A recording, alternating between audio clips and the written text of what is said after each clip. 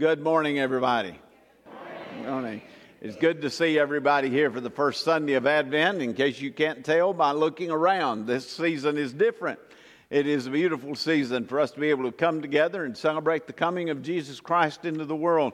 We thank you for being here to be part of this time of celebration.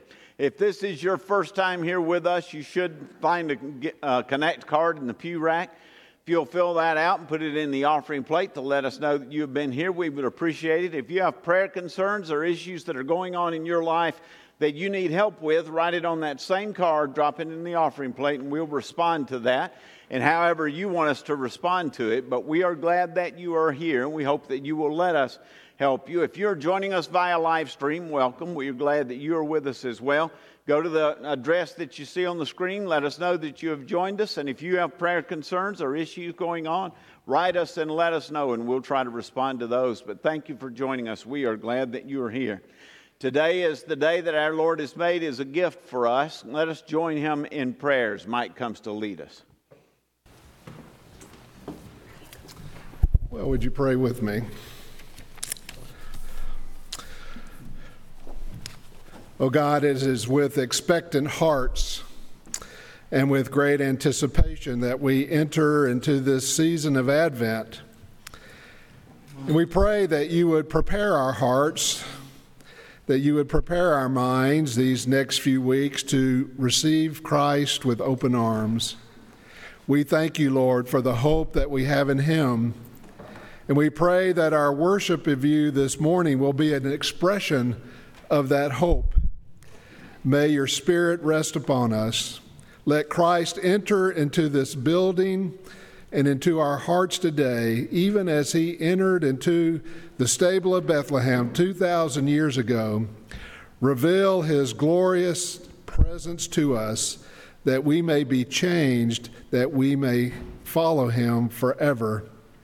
O come, Emmanuel, into our hearts. And as we light the Advent candle this morning of hope, we pray that you would fill us, Lord, with your hope. And it's in the name of Jesus, the Lord of hope. Amen. Let's pray together. Precious God, we thank you so much for bringing us here together today during this time of Advent where we're watching and waiting and hoping for you, Lord. And so right now we ask that while we're here in this place, that you calm our minds and you calm our hearts and you let us focus on the words and the messages of this time that we need to hear from you, that we're ready to learn and we're ready to be open. And Lord, that you can speak to us and help us to know how to best be a light to others for you. We love you, Lord. In your name we pray. Amen.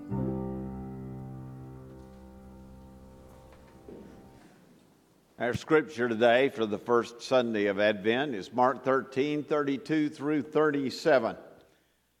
But about the day or the hour no one knows, not the angels in heaven nor the Son, but only the Father. So be on guard, be alert. You do not know when that time will come. For the kingdom of God is like a man going on a journey. He leaves his house and he puts his servants in charge, each with an assigned task. And then he tells the gatekeeper to keep watch. Therefore, keep watch, because you do not know when the owner of the house will come back, whether it will be in the evening or at midnight or when the rooster crows or at dawn. If he comes suddenly, do not let him find you asleep. What I am saying to you is this: keep watch and be prepared. I want to ask you a question this morning. I've probably asked this question before in times past, but it's one that I think is worthwhile for us to consider on the first Sunday of Advent.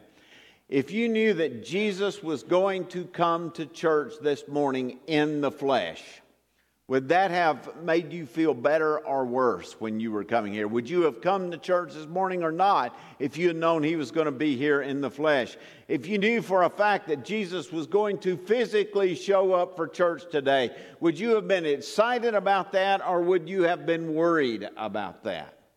You're the only person that can answer that question for yourself, and it's worth us pondering it. But in my opinion, I think people inside the church would be a lot more nervous about Jesus showing up than the people outside the church, because those of us inside the church know what we're supposed to be doing with our lives. We know what our priorities are supposed to be, but unfortunately, most of us are a lot better at talking the kingdom of God than we are at being the kingdom of God. Rebecca skipped the Lord's Prayer last Sunday morning on purpose. She very intentionally did not include that. We pray that prayer just about every Sunday, but she skipped it because she wanted to try to make a point to the church. She was trying to see if anybody would notice at all that she had skipped it one way or the other. She was also trying to see who would stew about not saying the Lord's Prayer instead of focusing on what was really important in that service. It was a really good idea. It was a very creative idea. I'm glad that she did it, and I'm sorry to have to fire her for it. By the way, and let me just say this, if you did not hear her sermon from last week, you need to go online and listen to that. She preached one of the best sermons I've ever heard on that last week, and there's not a church member anywhere in any church that doesn't need to hear what she had to say last week. So if you've not heard it, take the time and go and listen to it online, because it is something important, and I think you will thoroughly enjoy hearing it, and she did a great job with it, which is why I'll never let her preach again. She was outstanding. I've said this before, she's the only good preacher I know who doesn't thoroughly enjoy doing it. She's really good at it, and she did a good job. Anyway, now that I've given you an editorial and what I think, and I know that you're shocked by that, let me get back to what I was trying to say. Anyway, when Jesus gave us the Lord's Prayer, he said something in it that's also very important for us to remember. Thy kingdom come, thy will be done on earth as it is in heaven. The point that Jesus was making is the church is supposed to be bringing the kingdom of God to life on earth by the way that we live, by the things that we say, by the priorities we set, by the values that we hold, by the way that we teach people and the things that we teach them, by the way that we act when we're dealing with others, by the way that we minister to people no matter who they are. Our church is doing that in a lot of ways, probably better than many that I know, but if we were doing that as well as we could be doing it, we would be baptizing new Christians every single Sunday. And we'd be leading the charge when it comes to ministering to the least of these, my brothers and sisters. We'd be looking for people to try to feed and clothe, not just during the Advent season, but every season. We'd be looking for people to try to lift out of poverty. We'd be going to the jails with the message that we have that we know can transform lives, and we'd be preaching it. We'd be doing everything that we could to lift people up who can't lift themselves. And we do that as a church quite often, and we do it pretty well. But the fact of the matter is we're not doing all we could do, and we know it, and take my word for it, I'm not any better at that than most anybody else is. Several years ago, I went to a conference in Roanoke, and the guest speaker for that conference was the great Baptist minister and pretty renowned sociologist, Tony Campolo. Tony is a great storyteller, one of the best that I've ever heard. One of the stories that he told that night was from something that happened to him in the early 2000s.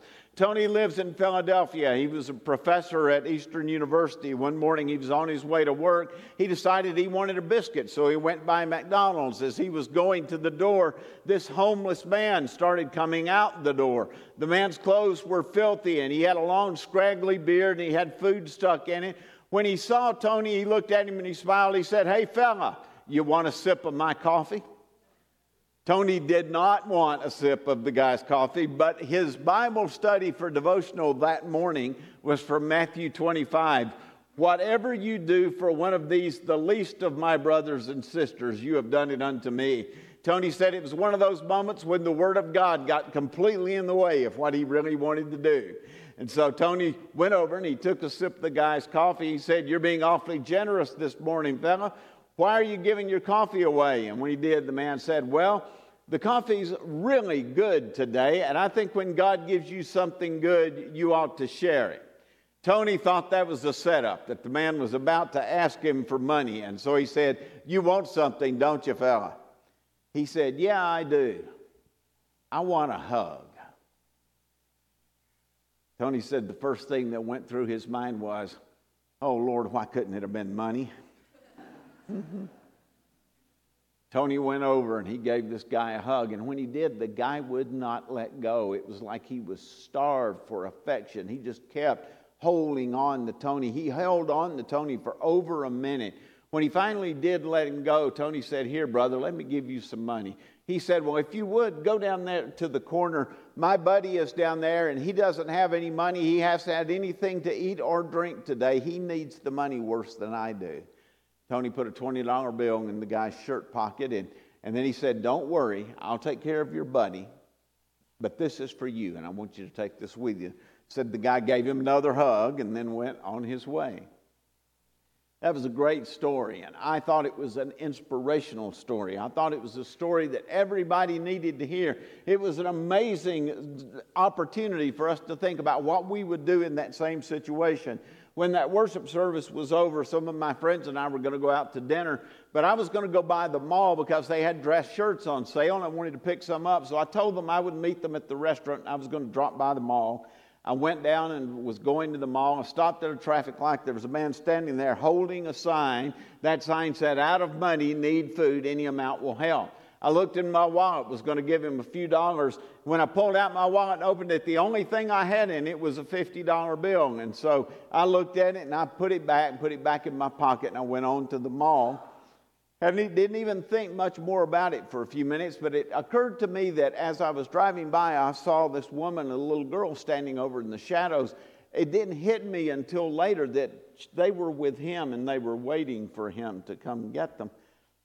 I went on in and I started looking for my dress shirts, and as I was looking for my dress shirts, it suddenly occurred to me that just one of those shirts that I was going to buy was almost $50, and I was going to buy at least two and maybe three, and I didn't have to think at all about whether I could afford that or not. I knew that I could. I didn't have to wonder at all where my next dollar was coming from.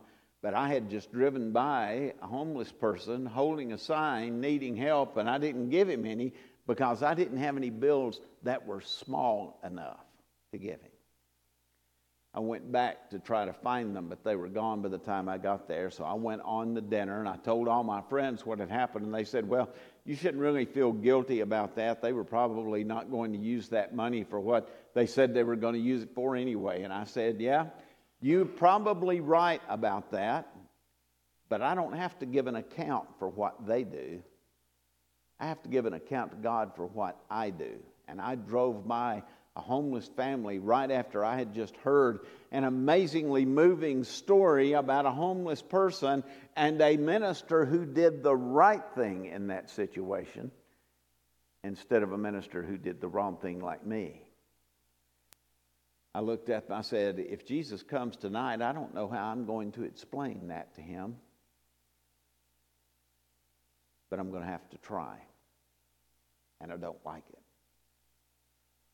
I'm telling you, folks, I'm a lot better at talking the kingdom of God than I am at being the kingdom of God sometimes, which is why I think those of us inside the church would be a lot more nervous if Jesus shows up in physical form for worship today than those outside the church would be, because we on the inside of the church know the truth. And the truth can set you free, but it can also convict your soul, because that's what it's supposed to do. Those of us on the inside of the church need to prepare our hearts for the coming of the most unselfish and the most self-giving person who ever lived on this earth. And that's what our scripture is about today. This scripture that I read to you just a few minutes ago probably seems like a strange scripture for the first Sunday of Advent. It's this week's gospel lesson that's found in the Common Lectionary. I went to the lectionary just to see what the scriptures are that's assigned to it. If you didn't grow up in the liturgical tradition, you probably don't even know what the lectionary is, but It was put together hundreds and hundreds of years ago by priests who assigned an Old Testament lesson, a psalm, an epistle lesson, and a gospel lesson to every Sunday of the Christian year. And then it rotates in 3 cycles, and you can go to it and you can find scriptures that's assigned for that week. I went to it and I looked for the scriptures that were assigned for this week, and the gospel lesson that was assigned was from Mark 13, the passage that I read to you. And that's a great passage of scripture except for one thing. This passage doesn't say one word about the birth of Jesus. It doesn't say anything about Mary and Joseph. It doesn't say anything about the shepherds watching over their flocks by night. It doesn't say anything about evil King Herod. It doesn't say anything about the wise men. It doesn't tell us about a choir of angels that were singing at night. It doesn't say one thing about a baby wrapped in swaddling clothes lying in the manger. This passage is not about the birth of the King. So why did the people who put the lectionary together make this the gospel lesson for the first Sunday of Advent? Well, I think they did it because this entire passage is about being prepared for the coming of Jesus. Being prepared for the coming of the King. The entire gospel story is a story about being prepared to live as the people of God. It's a story about being good stewards of God's kingdom. The kingdom of God was like a man going on a journey. He leaves his house and he puts his servants in charge, each with an assigned task. And then he tells the gatekeeper to keep watch. Therefore, keep watch, because you do not know when the owner of the house will come back, whether it will be in the evening or at midnight or when the rooster crows or at dawn. If he comes suddenly, do not let him find you asleep. What I am saying to you is this: keep watch and be prepared. The calling of Advent is a call for us to be prepared for the coming of Jesus.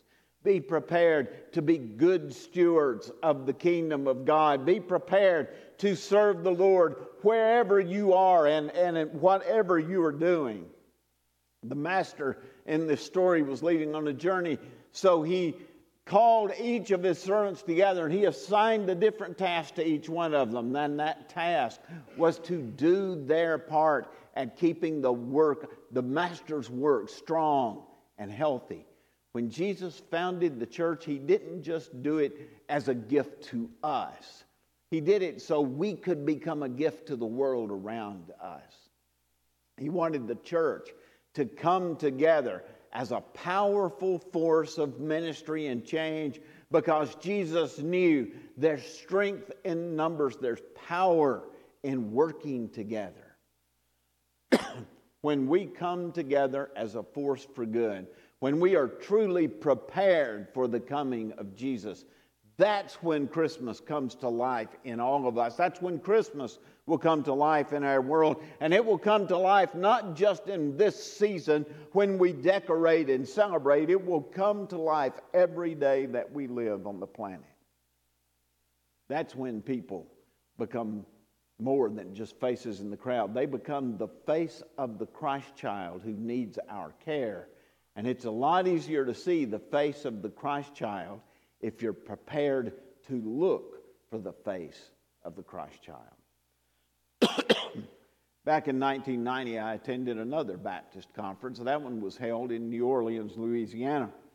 On the second night of that convention, after the meeting was over, I started walking back to my hotel, which was just a few blocks away, when all of a sudden I started hearing this woman. It sounded like a young woman who was crying, and she was just crying almost out of control about things. I looked across trying to spot her, and I finally saw her standing on the corner across the street. And it was very obvious from the way that she was dressed that she was a prostitute. For just a second, I hesitated, but then I crossed the street and I went over to her and asked her if she was all right. And when I did, she straightened up and she smiled and she said, "I'm fine. You looking for a date?" I said, "No, I'm not looking for a date. I'm a pastor and I want to know if you're okay." She said, "Well, I don't have time for this. I've got to make a living. Do you want a date or not?" I said, "No, I don't want a date, but it's also obvious that you're not all right. So I'm going to give you my card. I'm not from New Orleans, I'm from North Carolina, but I know people here in New Orleans that if you decide you want help with whatever's going on, you call the number on that card, and I promise you, I will get you the help that you need to try to fix whatever is wrong. I asked the girl if I could pray for her, and she said no, and so she very quickly crossed the street, and when she did, I prayed for her anyway. But then I started walking back to my hotel. Just as I got to the hotel and started into the lobby, something occurred to me that I had not thought about before.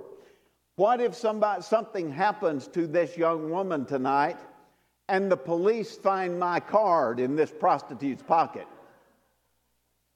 How am I going to explain this to the police if they find my card in her pocket? For just a few minutes, my heart was just pounding, and I could just feel it racing inside of me. But as I got to my room, I started having another thought, and that thought was a far more important one than the first one. I thought,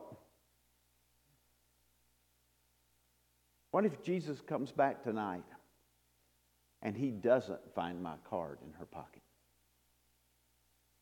How am I going to explain that to him? It's a lot easier to be a good steward of the kingdom of God if you're prepared to be a good steward of the kingdom of God. And I was prepared for that moment because I had heard a sermon by a minister I greatly admired just a few years before, who told a story very similar to the one that I told. And by what he did in that situation, I knew what to do. I was both spiritually and experientially prepared for that event that came to me that night. It's a lot easier to be the kingdom of God if you're prepared to be the kingdom of God. And that's what Advent and this table that's up here is all about. Both of these are stories about how Jesus prepared a group of plain, ordinary, backward, sinful, mostly illiterate people to be the servants of the Master's kingdom, to carry the message into the world. Jesus didn't just need those people. He needs all people, and it doesn't matter who we are or where we're from. It doesn't matter what kind of mistakes we've made or the things that we've done. What matters is that we decide to follow him and that we walk with him. Advent and Lord's Supper are both about identifying with the human situation. God knows that we're not perfect people, and he knows that we all have our faults, but God came to us in the form of a little baby because he wanted us to know that he trusts us completely, even with his son. And on the night before his disciples' greatest failure, he offered them this meal that we are going to take this morning because he wanted them to know he had confidence that the power of the resurrection was going to restore them and call them out to be the people that he needed them to be. Before they ever failed, he wanted them to know, I believe in you, and I believe that you're going to do what I need you to do. This meal and this season, they prepare our hearts to be stewards of God's love to the world, provided that we will let God prepare us. This meal that we are about to eat is an opportunity. It's a moment for us to be able to stop and to contemplate what needs to be prepared in my soul so that I can be more like Jesus. And it's a reminder that when we're at our worst and we're about to fall apart, and when we're turning our back on Jesus and we're doing things we know that he wouldn't want us to do, our Lord still believes in us. And if we will turn to him in faith, he will give us the strength to be his servants. May it be so today. Let's pray together. Lord, I ask you to help us to come to you in faith today. Help us to believe in you powerfully when we come to take this meal. Help us to remember that none of us deserved what Jesus did for us on that cross. But by standing with him, we managed to find the same grace that he offered his disciples that night. And by believing in him and in his word, we get to join together to become the next generation of disciples, the ones that you are calling to go into the world to make a difference. When we take this meal today, help us to commit our lives to you, Lord Jesus. Help us to remember the price that you paid to give us an opportunity to be here. And help us to be more like you every day. For it's in your name we pray. Amen. On the night that he was handed over for suffering and death, Jesus took bread and he broke it. And he said, whenever you take this, do this in remembrance of me. The body of Christ is taken.